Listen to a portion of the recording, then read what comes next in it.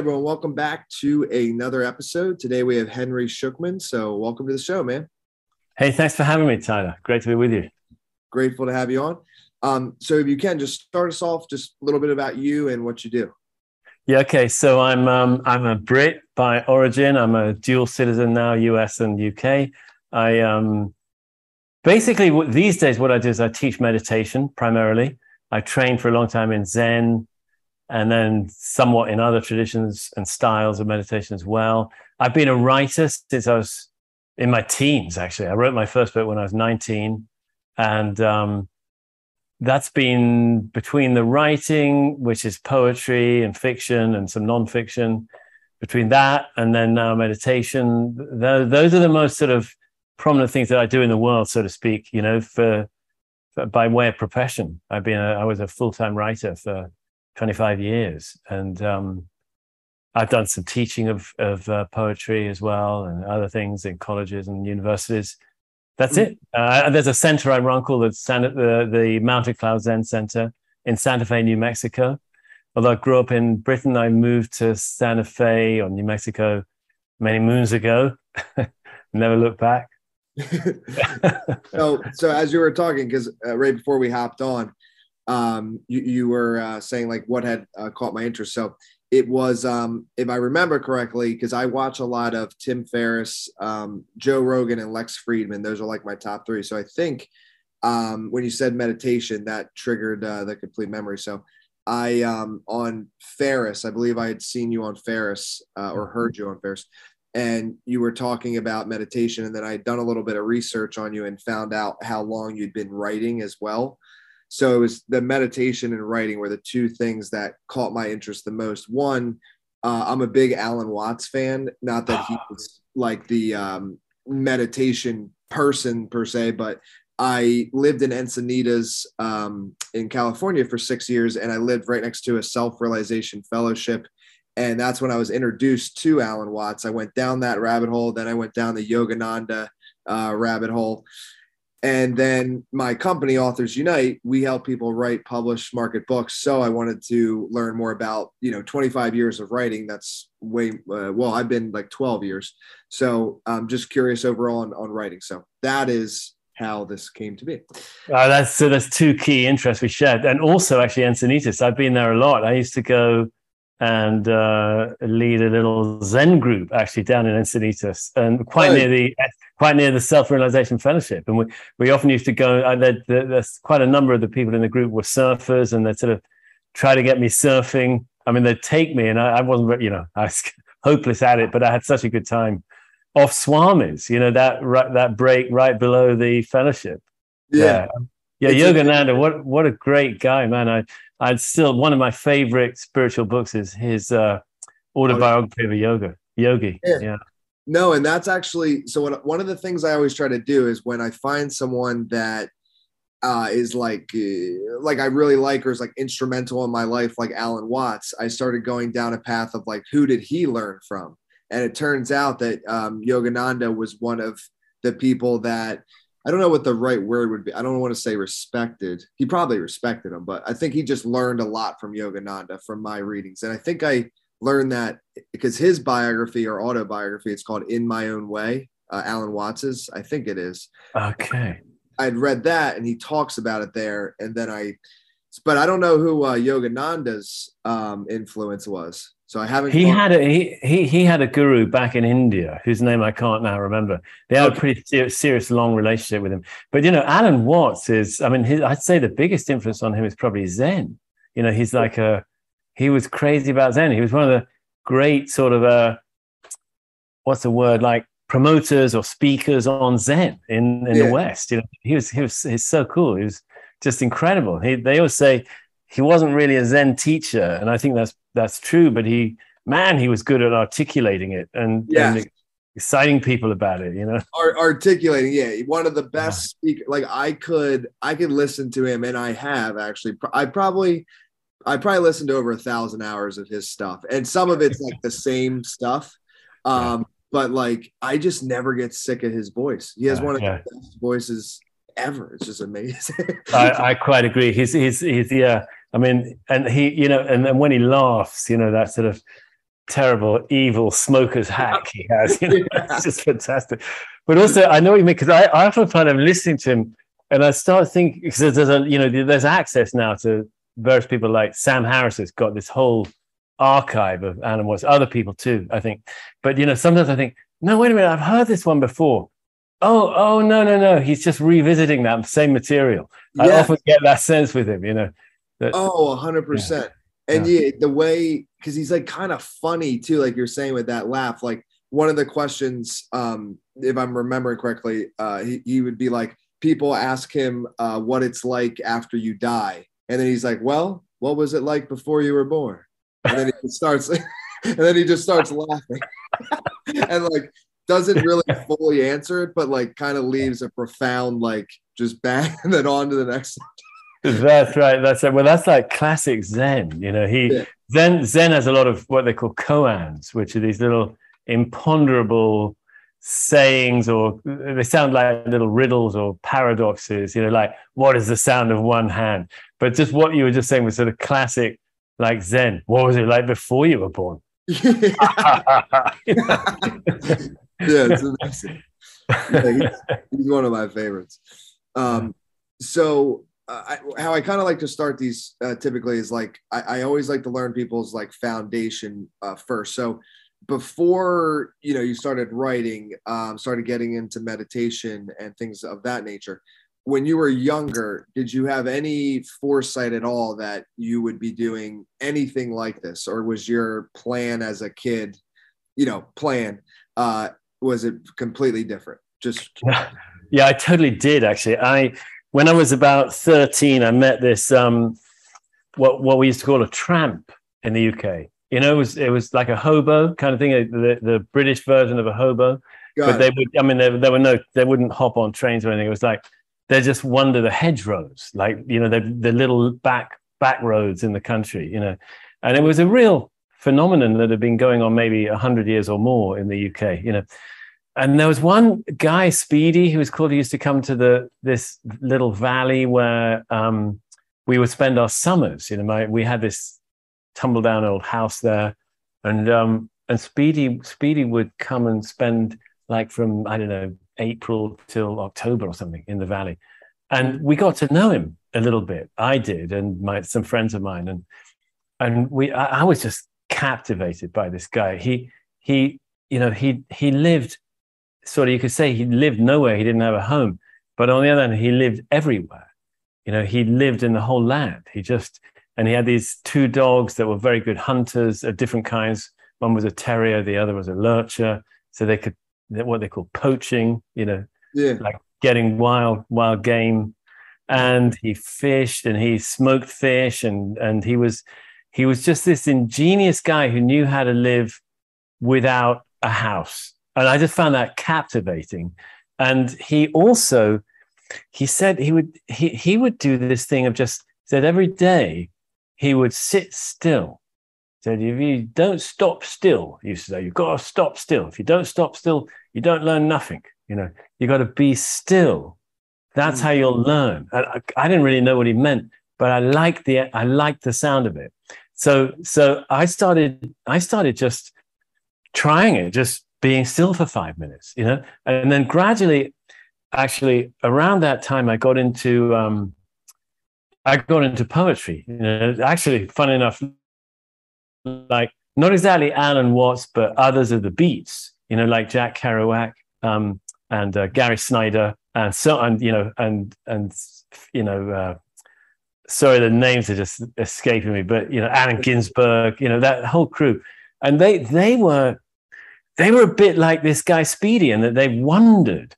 They didn't stay still. They traveled. They lived out of a backpack.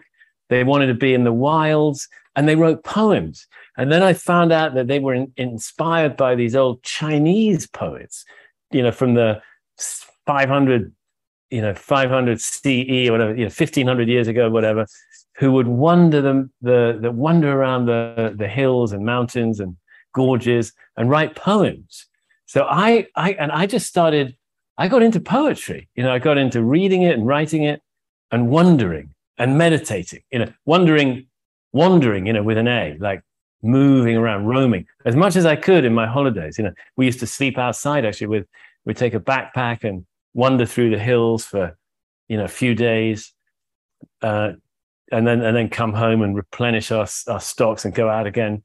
And that way of life, like traveling light, meditating, writing poems, getting to falling in love with the world, that just totally turned me on. And in fact, so when as soon as I could, like I had a gap year between college and university, between school and college, and I went and worked in Argentina actually for several months, and then I backpacked. And while I was backpacking, I wrote my first book, and that started it took a few years actually for me to really finish it. I thought, you write a book, you're done. No. I had to redraft it and a lot of work on it. But eventually that got published a few years later. And from there on, I was writing. I picked up meditation in my early 20s. And I was starting to do it. That is awesome. So it kind of reminded me a little bit of that book, like The Monk Who Sold His Ferrari, in a sense of, if I remember correctly, it's like, the guy, he works at a job so he can go somewhere in South America on vacation and then to go fishing, right? And then the monk that's down there, or not that, but the other guy's down there, he's just like, oh, I just fish. Like, because the guy who worked, he saved up all this money just so he could do that for a week. And then the actual fisherman down there is like, or you could just fish. Like you don't need. So it's kind of an interesting thing. I actually think about that a lot. It's kind of like two extremes, meaning like I work a lot and I love what I do. And, I think about money, right? But at the same time, I think like, if I didn't have any, there is some sort of freedom in that. In a sense, there is something there. I don't know. Well, there can be, I think, if your basic needs are met. Yeah. As long as you're basically by a radical shift in priorities, it is, and that I think that's part of what all the great sort of spiritual traditions have offered, is paths to finding a real liberation, a real freedom from the things that we mostly get sort of hung up on and caught by. And money would be one of them, because actually, honestly, you can't be happier than a totally liberated, spiritually liberated person is. That's almost the definition of spiritual liberation, is that is totally happy, and free and responsive and kind of needing nothing. That's, of course, everybody needs food and warmth, of course, but nothing more than that. It's an incredible freedom to aspire to, I think. It is, and I can see, a lot of people can get trapped in that cycle, but there's actually been studies, and I can say from experience too, like once your basic needs are met, the money above that, your happiness level does not really do like a big jump or anything. So, and another thing I just thought of, the book, The Presence Process, that helped me a lot with that. That was one of those pivotal books, because it taught me, and this was what happened with me in Encinitas, is I remember it was like after a Sunday session at the Self-Realization Fellowship, the meditation gardens, where there's like orange fish are and stuff. I went love up, that. Yeah, it's incredible. I went up on those cliffs, sat at the bench, just looked out at the Pacific Ocean. And I remember just kind of like losing a sense of time, and I was completely sober and just feeling like giddy and like just laughing all by myself. And like hours just went by and I just sat there, but it felt like it was like that. And it was one of those things where my question, the reason I'm actually bringing this up is I have found like, I don't necessarily know how to tap into that. It was more like the moment had me, kind of like a Sam Harris thing. It was almost as if that was predestined, right? Like I didn't mean to do that. It was just like, oh, great session at the Self-Realization Fellowship. Let me look at the waves for a couple minutes. And it turned into 3 hours of like pure bliss. So right. are there, I know there are, but what are strategies to like tap into that? And then the bigger question is, how do you meditate, right? But Yeah, what are your thoughts on that? Well, first of all, it's great that you had a taste of that kind of timeless, spaceless, utter freedom and joy that is actually always here. And, I'd say, I mean, a tradition like Zen, and of course, but obviously not the only one, but it's the one that I know best. Zen is basically, it's exactly learning how to either tap into that more or get over some kind of hump, some sort of shift where something changes. And we just know that reality that you tasted then is always present.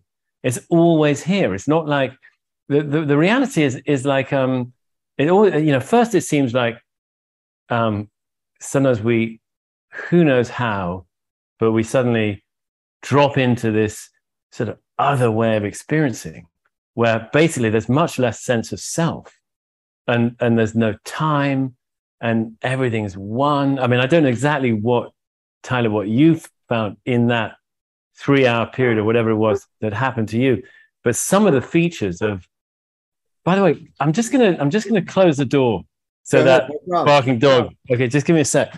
No problem.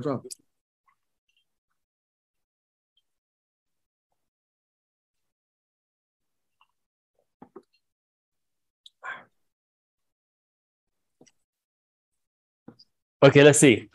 She may bark a bit less now. And can you hear her now or not? No, I can't hear, but it's all okay. It's all good either way. She can okay, she can join in. Okay.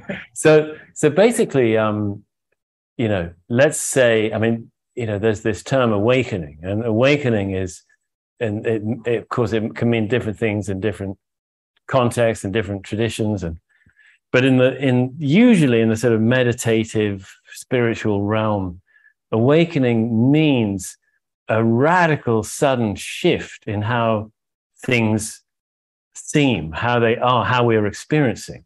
And the characteristics of it are often that there's a sense that somehow we're just totally part of everything. There's like one whole, and we're not observers of it, we're part of it. We're just inseparable from it. And that brings an indescribable relief and peace and joy and well-being, and beyond anything we can get any other way, I would say. But also, it can show us that the self we normally think we are, is illusory. And that's just such a huge relief as well. All my ordinary strategies and efforts and things I think I got to work out, and it's all made up. we're just there's only now, and it's totally okay.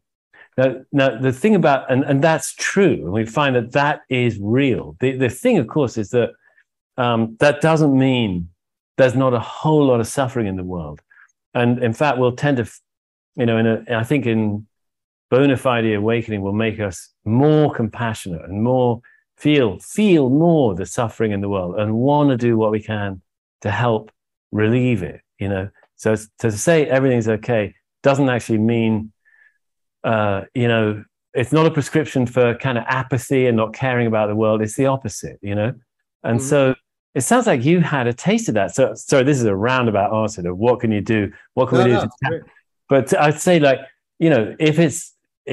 most of the meditation traditions are precisely about how to get either get closer to that, or to get more stably connected to it, or to, like I was saying, there's some sort of hump that we can go over, like turning a corner where it's not so, we just stop feeling that there's such a difference between our sort of ordinary way of feeling and that awakened way of feeling. The difference between the two somehow goes away.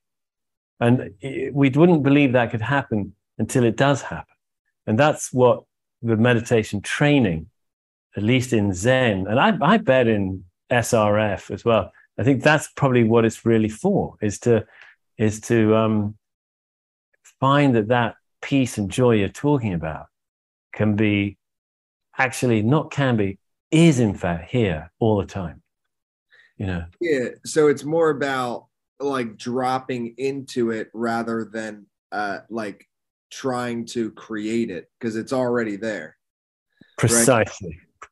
Precisely. Yeah. And that's a huge shift in itself. And to reference another Alan Watts thing I thought of as you were talking is one of the things he says, I think it's in one of these YouTube videos I saw it, where it's called You're It, which is actually a book of his too, I believe. And regardless though, it's somebody says that like they hate rocks or something, and he's like, you are the rock. He's like, what are you going to stand on? And it's so interesting. It's like when you definitely, when you come to this realization that you are inseparable from everything, the way you move about the world is very different. And he talks about that a lot. Like, it's like a lot of people feel like they're a stranger here, like they came to Earth. And I think the way he views it is like we came out of Earth. Like it's like we are. Exactly. We're made of exactly the same stuff as the world. That's all we are. We're earth moving and talking. That's what we are, And exactly. And I think he's sort of, I remember hearing him he's sort of critical of the Western inherited view of sort of there being, what we actually are is this disembodied thing called a soul that gets implanted in a body. I mean, rubbish. We're Earth itself being conscious of itself. I mean, obviously, we're just, there's the molecules, the atoms, whatever, in my body and in the table I'm sitting at, they've got a lot in common with each other. They're kind of the same stuff. Yeah. Just in the case of this body, there's 37 trillion cells have found a way to collaborate, coordinate in multiple levels so that they can talk and think and see and be aware. They can even be aware of being aware, which is kind of cool, Yeah. Okay. So I want to talk about that because that's super interesting. So, but real quick, another Alan Watts thing is he says the ocean waves like the universe peoples, right? Yes. And I think that's why a lot of people feel that stranger type feel, because here's what's funny is like we feel like, or we could feel like we're detached because we're not literally like connected to the ground like a tree. But in fact, we are connected because when you jump, you still come back down. So yes, we can separate, but we always come back. So it's just a different connection. Slightly, but it's still connected. Absolutely. But also just not forgetting that we're totally made of the same fabric, Yes. As the mountains, the trees, the air. We don't have an independent existence. We just think we do because we can think, because we can walk, because we can talk and move. We think we're therefore independent, and it's total rubbish, And because we're just moving bits of Earth, That's what animals are actually, animals. I forget when animals first evolved. Maybe it was 2 billion years ago or something. I can't exactly remember. First there were what are they called? The karyotic. I can't remember the words now, but I think they were called the karyotes, were the first living organisms, a single cell. And then, maybe by that was probably 4 billion years ago. And then by 2 billion years ago, you start to get animals, multicellular animals, and they move. That's basically, their distinctive feature. Well, I'm sure there's more to it, but what I mean? It's like, but so I think when we have an awakening experience, we realize through personal experience that we are just inseparable from this whole Earth, and this whole Earth is obviously inseparable from the whole cosmos.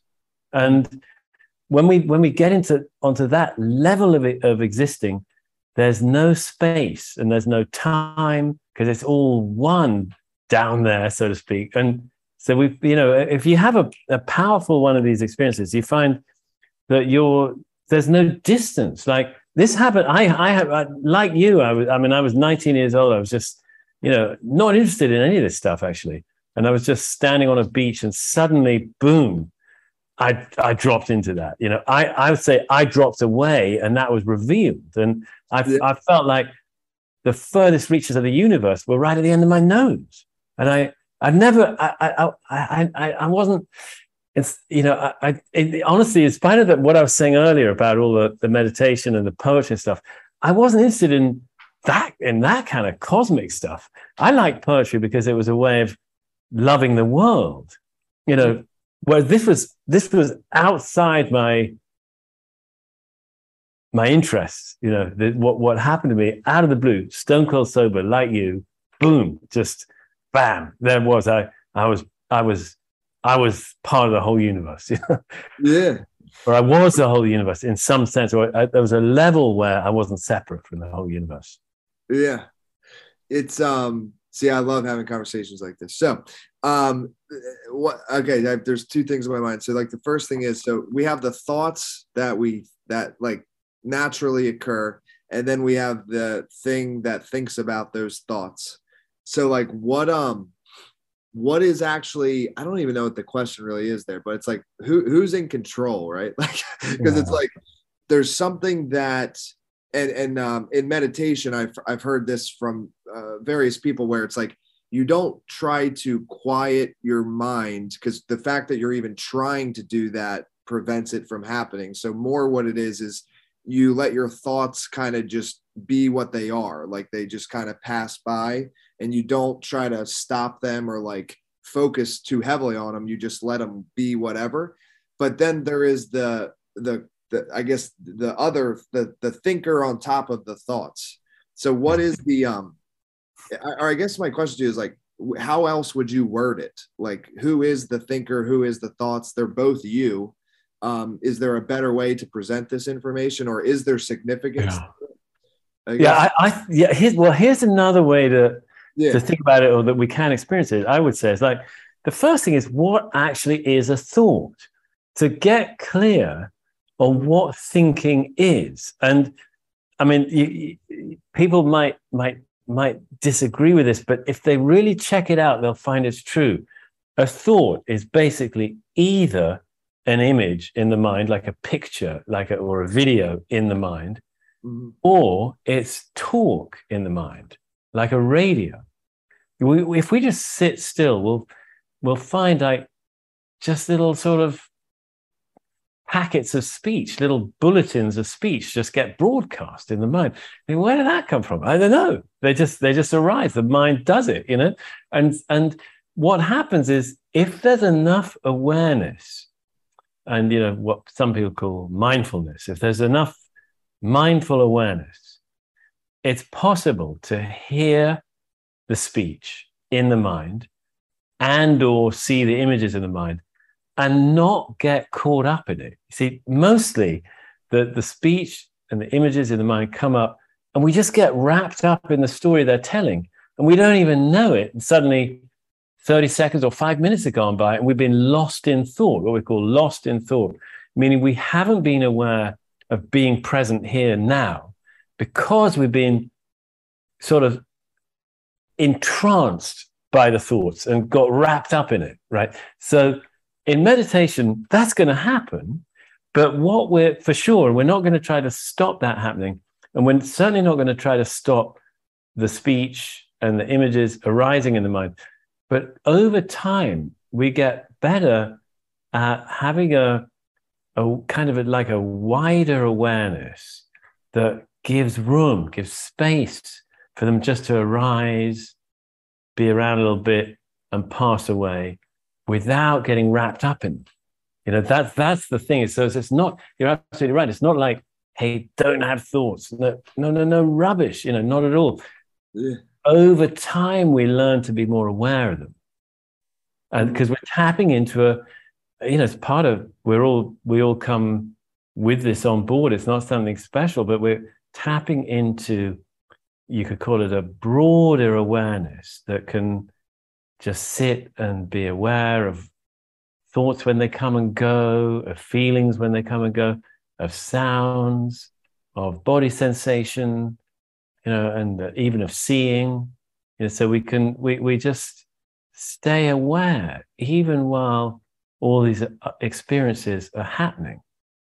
Mm-hmm. And the awareness is really peaceful and alive. It's a great place to hang out. It's alive, it's aware, it's awake, it's that peace, so that's I say in some ways that's a part of meditation, is to getting more stable in that kind of awareness. But that's not the same as these big, powerful experiences like you describe. That's another level to have those. Yeah. So, not off topic, but I want to make sure I ask you this is because we had talked about Sam Harris a little bit. What do you more? I guess it would be a belief, because I guess there's really no way to know for sure. But do you believe more in his thinking of?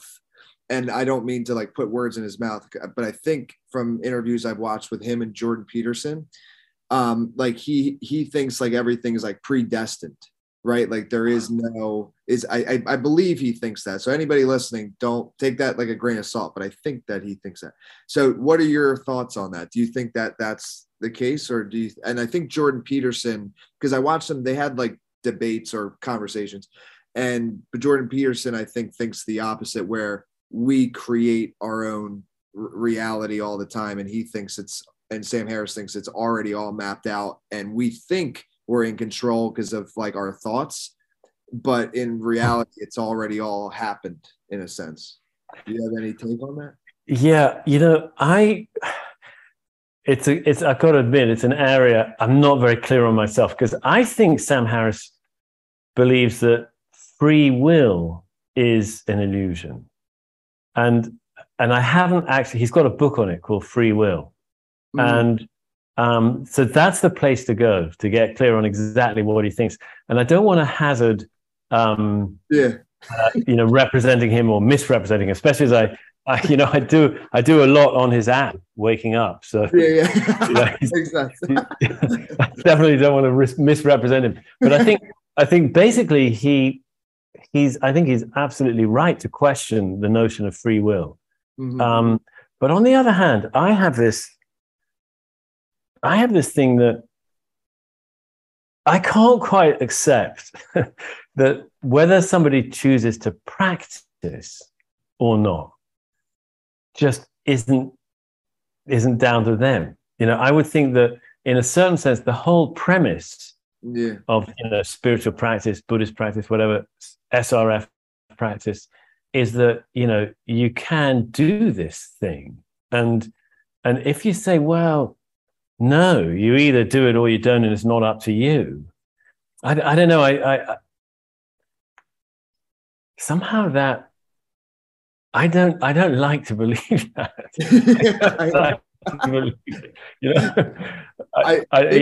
Who knows, honestly, but yeah, you could never know. I feel maybe it's like a hybrid, like, for example, here you go. All right, ready? So let's see how this lands. So it's like those thoughts, right? That like, so you have the thoughts, and then the person or the thing that realizes or is aware of the thoughts. So the thing that's aware of the thoughts, that I feel we have control over, right? Whereas the actual thoughts that are just passing by, or the images or the words, that I feel we really don't, but in a sense we do, in a sense, because wherever we physically are, like our environment affects us pretty dramatically.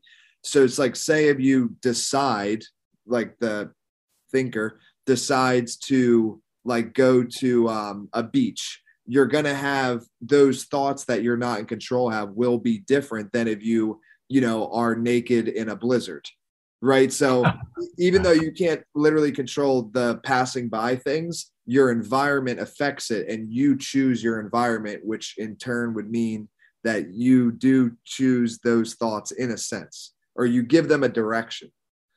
Does that make any sense? Yeah. Well, I mean, look, I think that I think it's true that by and large, thoughts just keep coming up, and they're kind of random. And I mean, of course, I agree. Certain circumstances might make certain kinds of thoughts come up at certain times. But even then, there'd still be this random mix. They say, who is it? I can't remember who it is. Metzinger. Is that what it's called? Thomas Metzinger. I think he says that thoughts are like a sort of, it's like a sea of little thoughts, all saying, think me, think me, think me. They're all trying to get thought, lots of little thoughts. He puts it like that. And which ones manage to get airtime, who knows? There's lots of them trying to get airtime, meaning come into consciousness, and who knows which do and which don't. And then you're right, really. I think what we do about a thought that arises, we seem to have some power to develop control. Like somebody might get a thought, I want an ice cream, and just go and get one. And before they know it, they're at the freezer opening it up. Somebody else might get the thought, I want an ice cream, and they've done some practice, and it's just like they can put a little pause. They can hit pause and say, not so fast. Just because I thought of it doesn't mean I have to have it, and that often, just pursuing that example, there might actually be some kind of discomfort, psychological or emotional discomfort behind the thought, I want an ice cream. And actually, a person is wanting some little hit of taste that will be pleasurable to distract them from some kind of emotional discomfort. And so if we're developing an awareness, we wouldn't stop at just, oh, I see the thought, I want an ice cream. We then feel, oh, there's this yucky little feeling in my chest. And that's what is the real issue. It's not about an ice cream. It's about this discomfort in here by the experience of the deliciousness of the ice cream.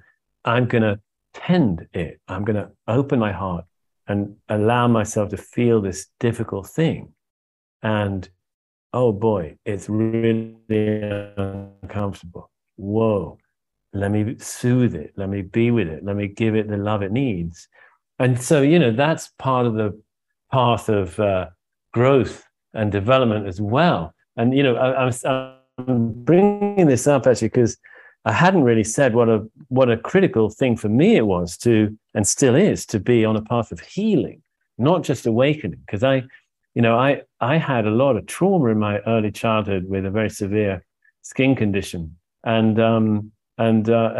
difficult, household and domestic situation, parental situation and stuff.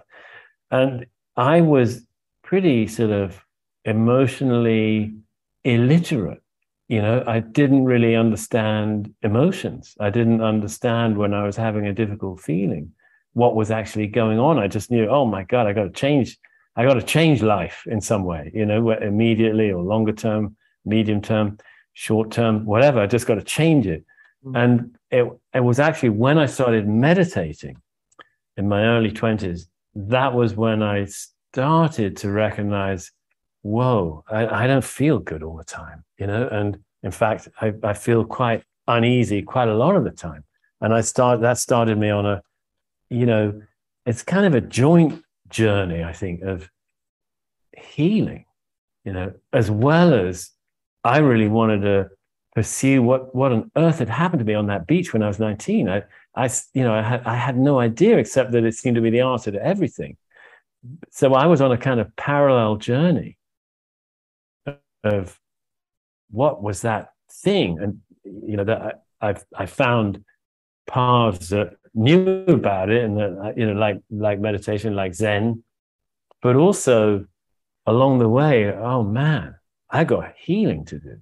So I was my path has been 2 in 1, healing and awakening, not just awakening, and actually not just healing either.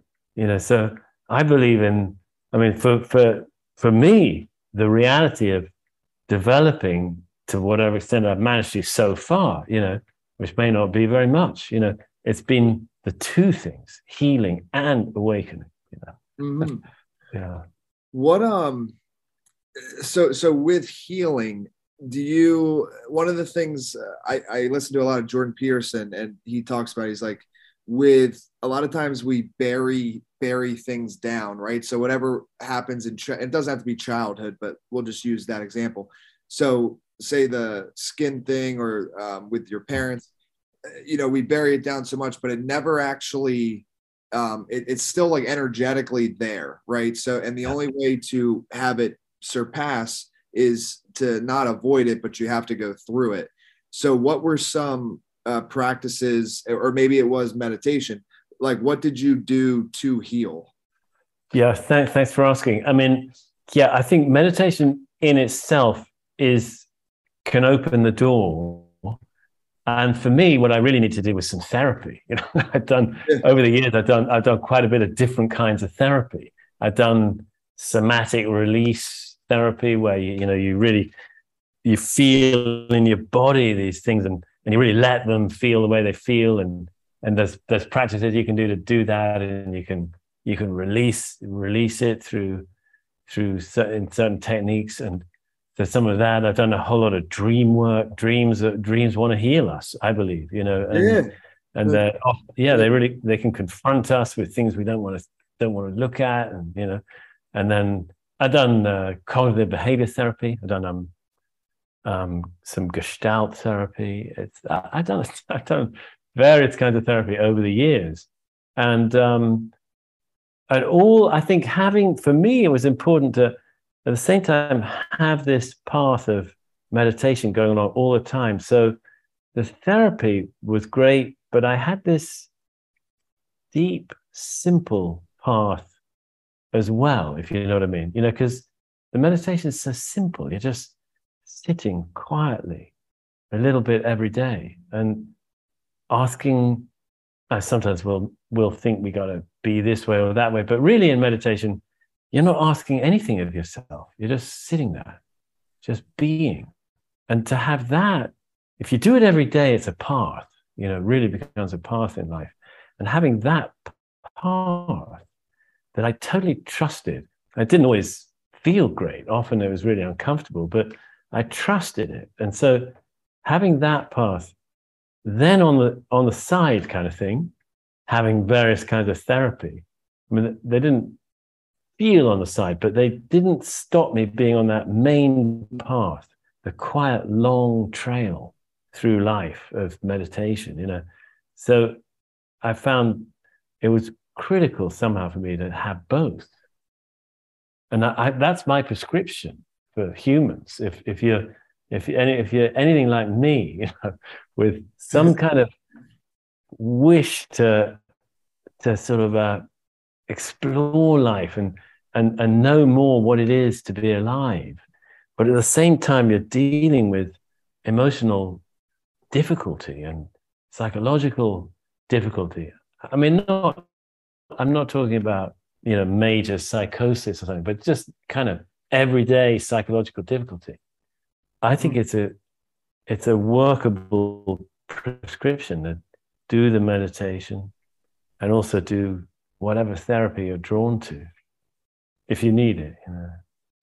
How does that land with you, Tyler? Is that making sense, or what do you feel? Yeah, no, it makes sense. I think, what I've come to find, and I actually learned this at an event in, well, I don't know if it's something learned, but this woman said this at an event in Boulder, Colorado, when I think I was like 24.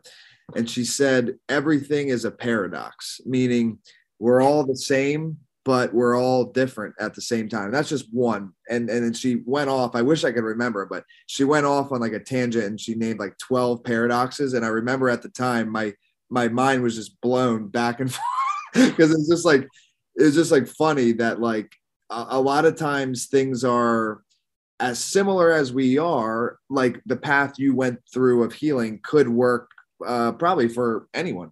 But at the same time, in some people, it might be a different pathway, right?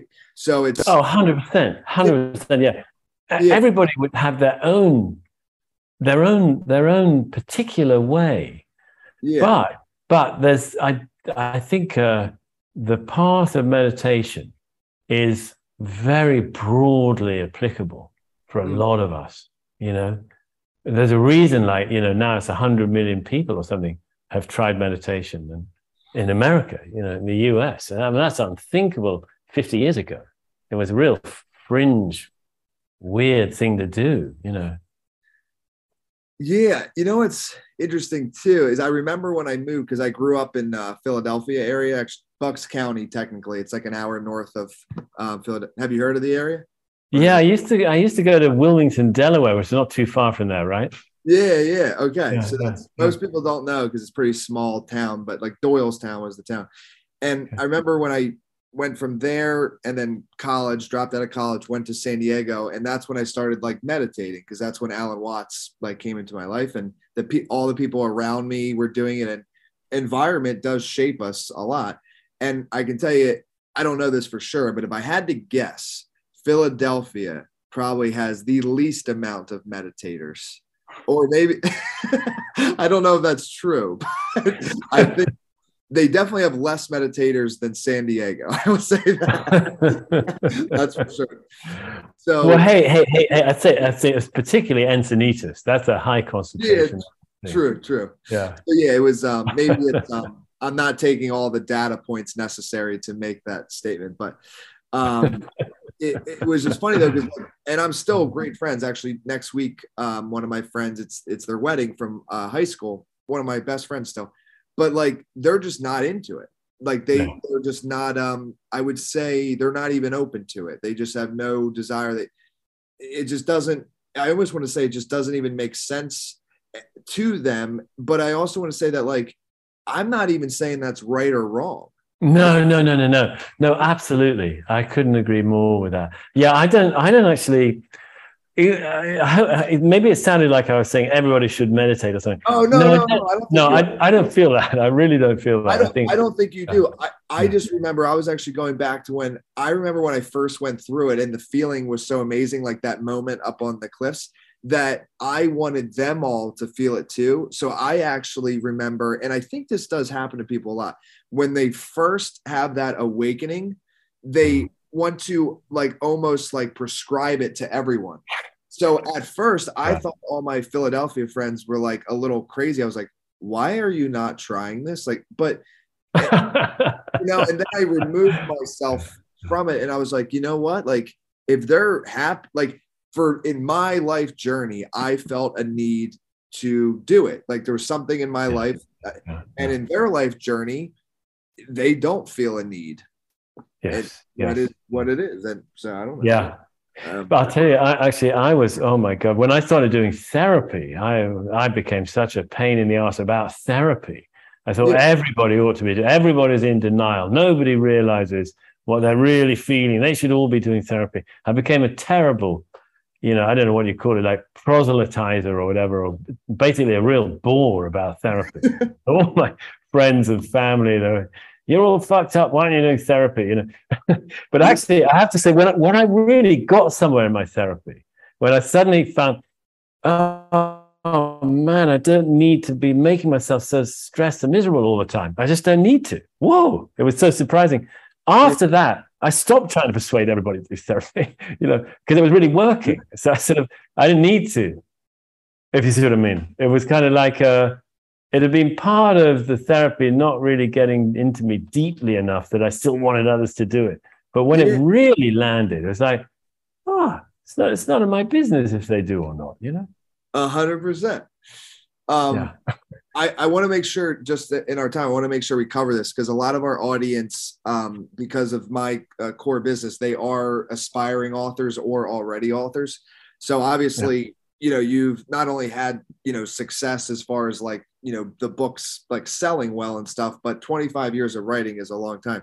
So I wanted to ask you too, is like, do you have like and I think poetry might be a little different, but at least from your memoir, One Blade of Grass, I think that's your latest book, Yeah. is what was your like process? Like, can you give us a little behind the scenes of like how you came up with the topics, how you, and obviously I know it's, you know, it's based on your life, but meaning like, how did you formulate the whole thing? And then how'd you write it? And what was that process like?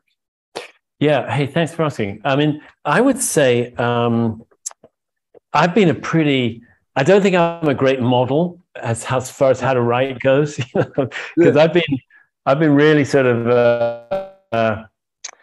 like I said, I started really young, and I would just, you know, get an idea and grab a pen and paper and start writing, you know, and then I'd go on and find that it was really flowing, and I started, well, hold on a minute, wait, I've got to back up. You know, how do I structure this thing? So I'd sort of always dive in and then start trying to figure out the structure as I was going along. And I could have saved myself a lot of time if I'd really learned to actually map out the book the best you can. And of course, if it's fiction, it's a little different. It's a little tricky because there's got to be some discovery as you go, but you still need some bare bones, I think. And the more you have to find the right amount for you, but just diving in isn't, I mean, it can be to get the juices flowing and to get inspired on paper, or, you know, don't go too far without it. I would say. And I so with that one, you know, actually that book came to me after I'd more or less stopped writing. I'd been doing it all those years. And then I had a real different kind of awakening experience that really changed my priorities in such a fundamental way that for the first time I can remember, I didn't need to write. I didn't even want to write. I started just helping out with hospice work and going into the local prison and the local jail to talk with inmates, to help them learn to meditate if they wanted, you know, and I just really started leading a really different life. And I'd been doing that for maybe 2 or 3 years or something. And then I'd been invited to become the teacher at this meditation center that I mentioned, Mountain Cloud Zen Center in Santa Fe, New Mexico. And after a few years of doing this, I just found all these little episodes from my life started coming to me and wanting to be written down. And I just started doing it. And then I realized, oh, right. This is actually describing how I found the path of meditation and what it was like to follow it. And all the associated things around that, you know, and so I just kind of let it happen. I didn't really feel, it's just going back to the free will thing. I didn't feel totally in control of it. It was like it just wanted to happen, and I sort of let it happen, and then gradually I started putting it in the pieces in the right places, and it kind of held together. And I thought, oh no, I'm becoming a writer again. Damn, because I thought I was I was trying to avoid that. Yeah, exactly. And you know, at a certain point, then I thought, well, shit, I got like 50,000 words and it seems to work. And I better show it to someone. So I showed it to a friend who was an editor, you know, like a freelance editor. And said, Henry, this is really strong. Damn, you should get an agent. And an agent wanted to do it. And I kept going, and I basically finished it, and the agent sold it. And I think so. The whole thing was, you know, it had this feeling of being non-deliberate, actually. Yeah. Again, but I mean, so I don't think it's a really good example of how to do it at all. It just, that's how that. I will say, first of all, I love the title. I think the title is, I don't know I just think it's sick. Like just one blade of grass. It's just, I'm like a minimalist, and like, just, I love like the most simplicity to me is like, like beautiful. Like, I just like to take something that's complex and just boil it into the most simplistic thing you can. So I just feel, you know, one blade of grass it's about as simplistic as you can get, but it like gets the point across clearly from my view of it. But what I'll say, because I always tell people this with writing a book, and this is where I think it might be more common actually, because when I tell people like how to write a book, it's more like, something comes to you or like whatever you're naturally inspired about, pick something like that. Because as you know, writing a book, I guess it's kind of like another paradox again, where it's like, it's like the most joyous thing ever, but it also sucks in my just to be, I think so. I don't know. So it's kind of like one of those things, like when you start it, it's so fun. And then maybe for you, it's like 50,000 words in. And then you're like, oh shit, I actually got to do this thing now. Like I actually got to do this. And then Yes. there's some parts of that are not the funnest things in the world. So regardless though, when you there's so much going on in your head. So what I tell people is you got to get it all out. You do like a mind map or something, just like get everything out. Once it's all out and like all a mess, then at least you can organize it and then chip away that what doesn't need to be there. But what a lot of people do is they try to like write their first draft like it's their last draft. So they like edit as they go. And I don't think that's the way it should be. I think it's more like an understanding of like, oh, my first draft is probably not going to be that great. As far as like the type of writing, the story will be there, but just letting go of the editing, the spelling, whatever. And it's so hard for people to do that because people want to perfect the process rather than complete it. And you need to complete it. Yeah. So I that's fantastic advice. I totally agree. And I do that as well. I just go with the flow and trusting that later I'll figure it out later what's this mess, but I'm gonna trust it. But I think I still think that there's something to be, like you said, the mind map. I totally agree with that as well. Like get it out. I think you're absolutely right. Get it out. It's because it is, and it's I mean, I'm just trying to think about what you're saying about exactly about like the thinking the first draft has to be the last draft. Absolutely right on. You can tidy it up later. It's like that movie. I don't think it was very popular over here. There was a movie that was a big hit in Europe called Betty Blue. Did you ever see that? I haven't. No, I haven't seen that.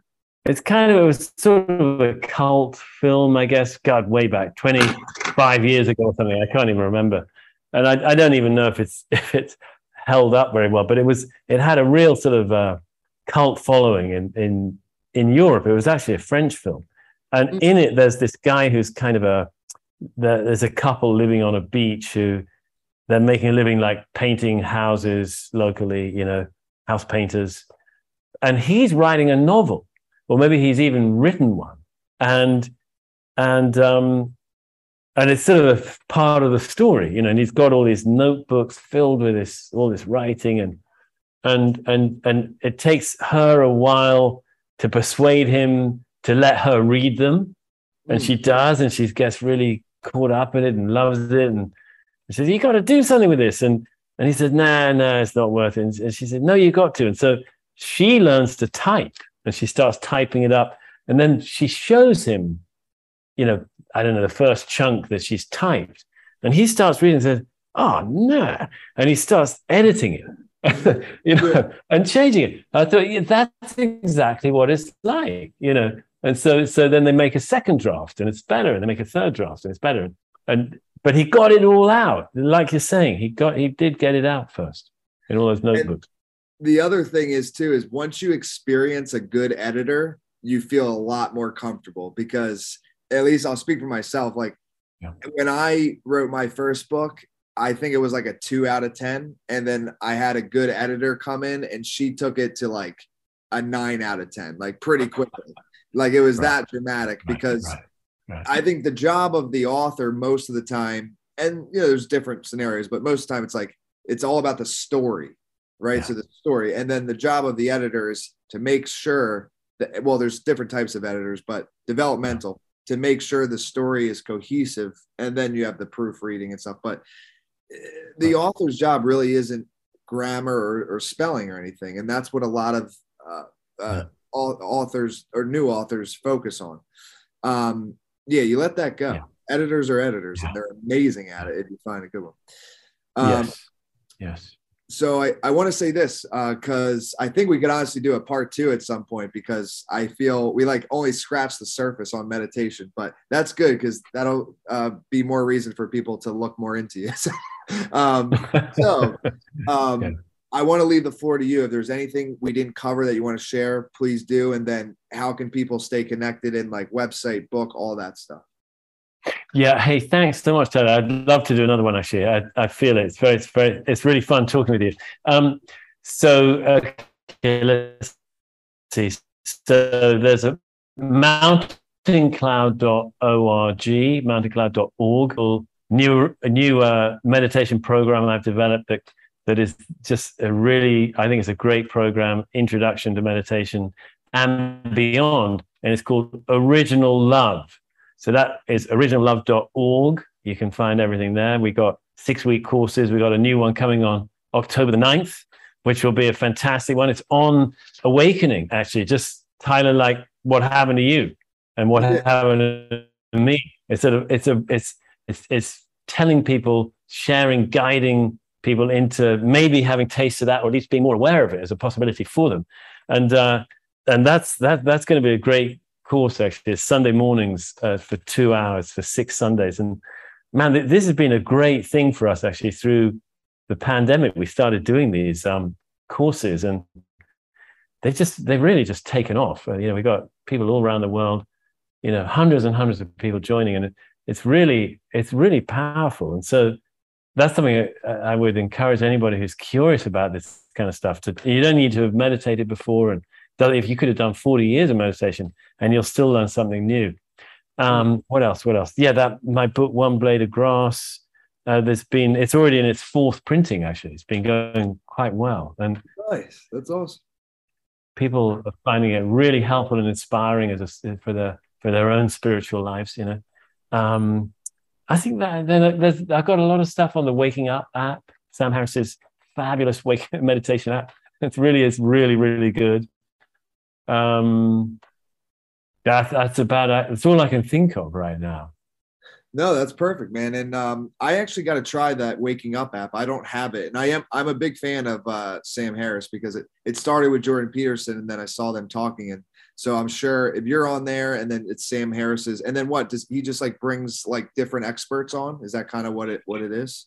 There's a number of teachers. I don't know the number, but it's not very many, but who have guided meditations on it, and I'm one of them. I've actually got two courses of guided meditations. Then in addition to that, I got a couple of conversations with him, and typically what he does is he just has conversations with people like on his podcast, but the ones that are relevant for how to live a good life and for meditation, those will go on to the app as well, if you see what I mean. Yeah, totally. And see, that's why we have to do a part 2, because guided meditation, that's how I like to do it. Like I know like pure silence is, I guess, kind of the preferred way, but guided to me just makes it easier and more enjoyable. Yeah.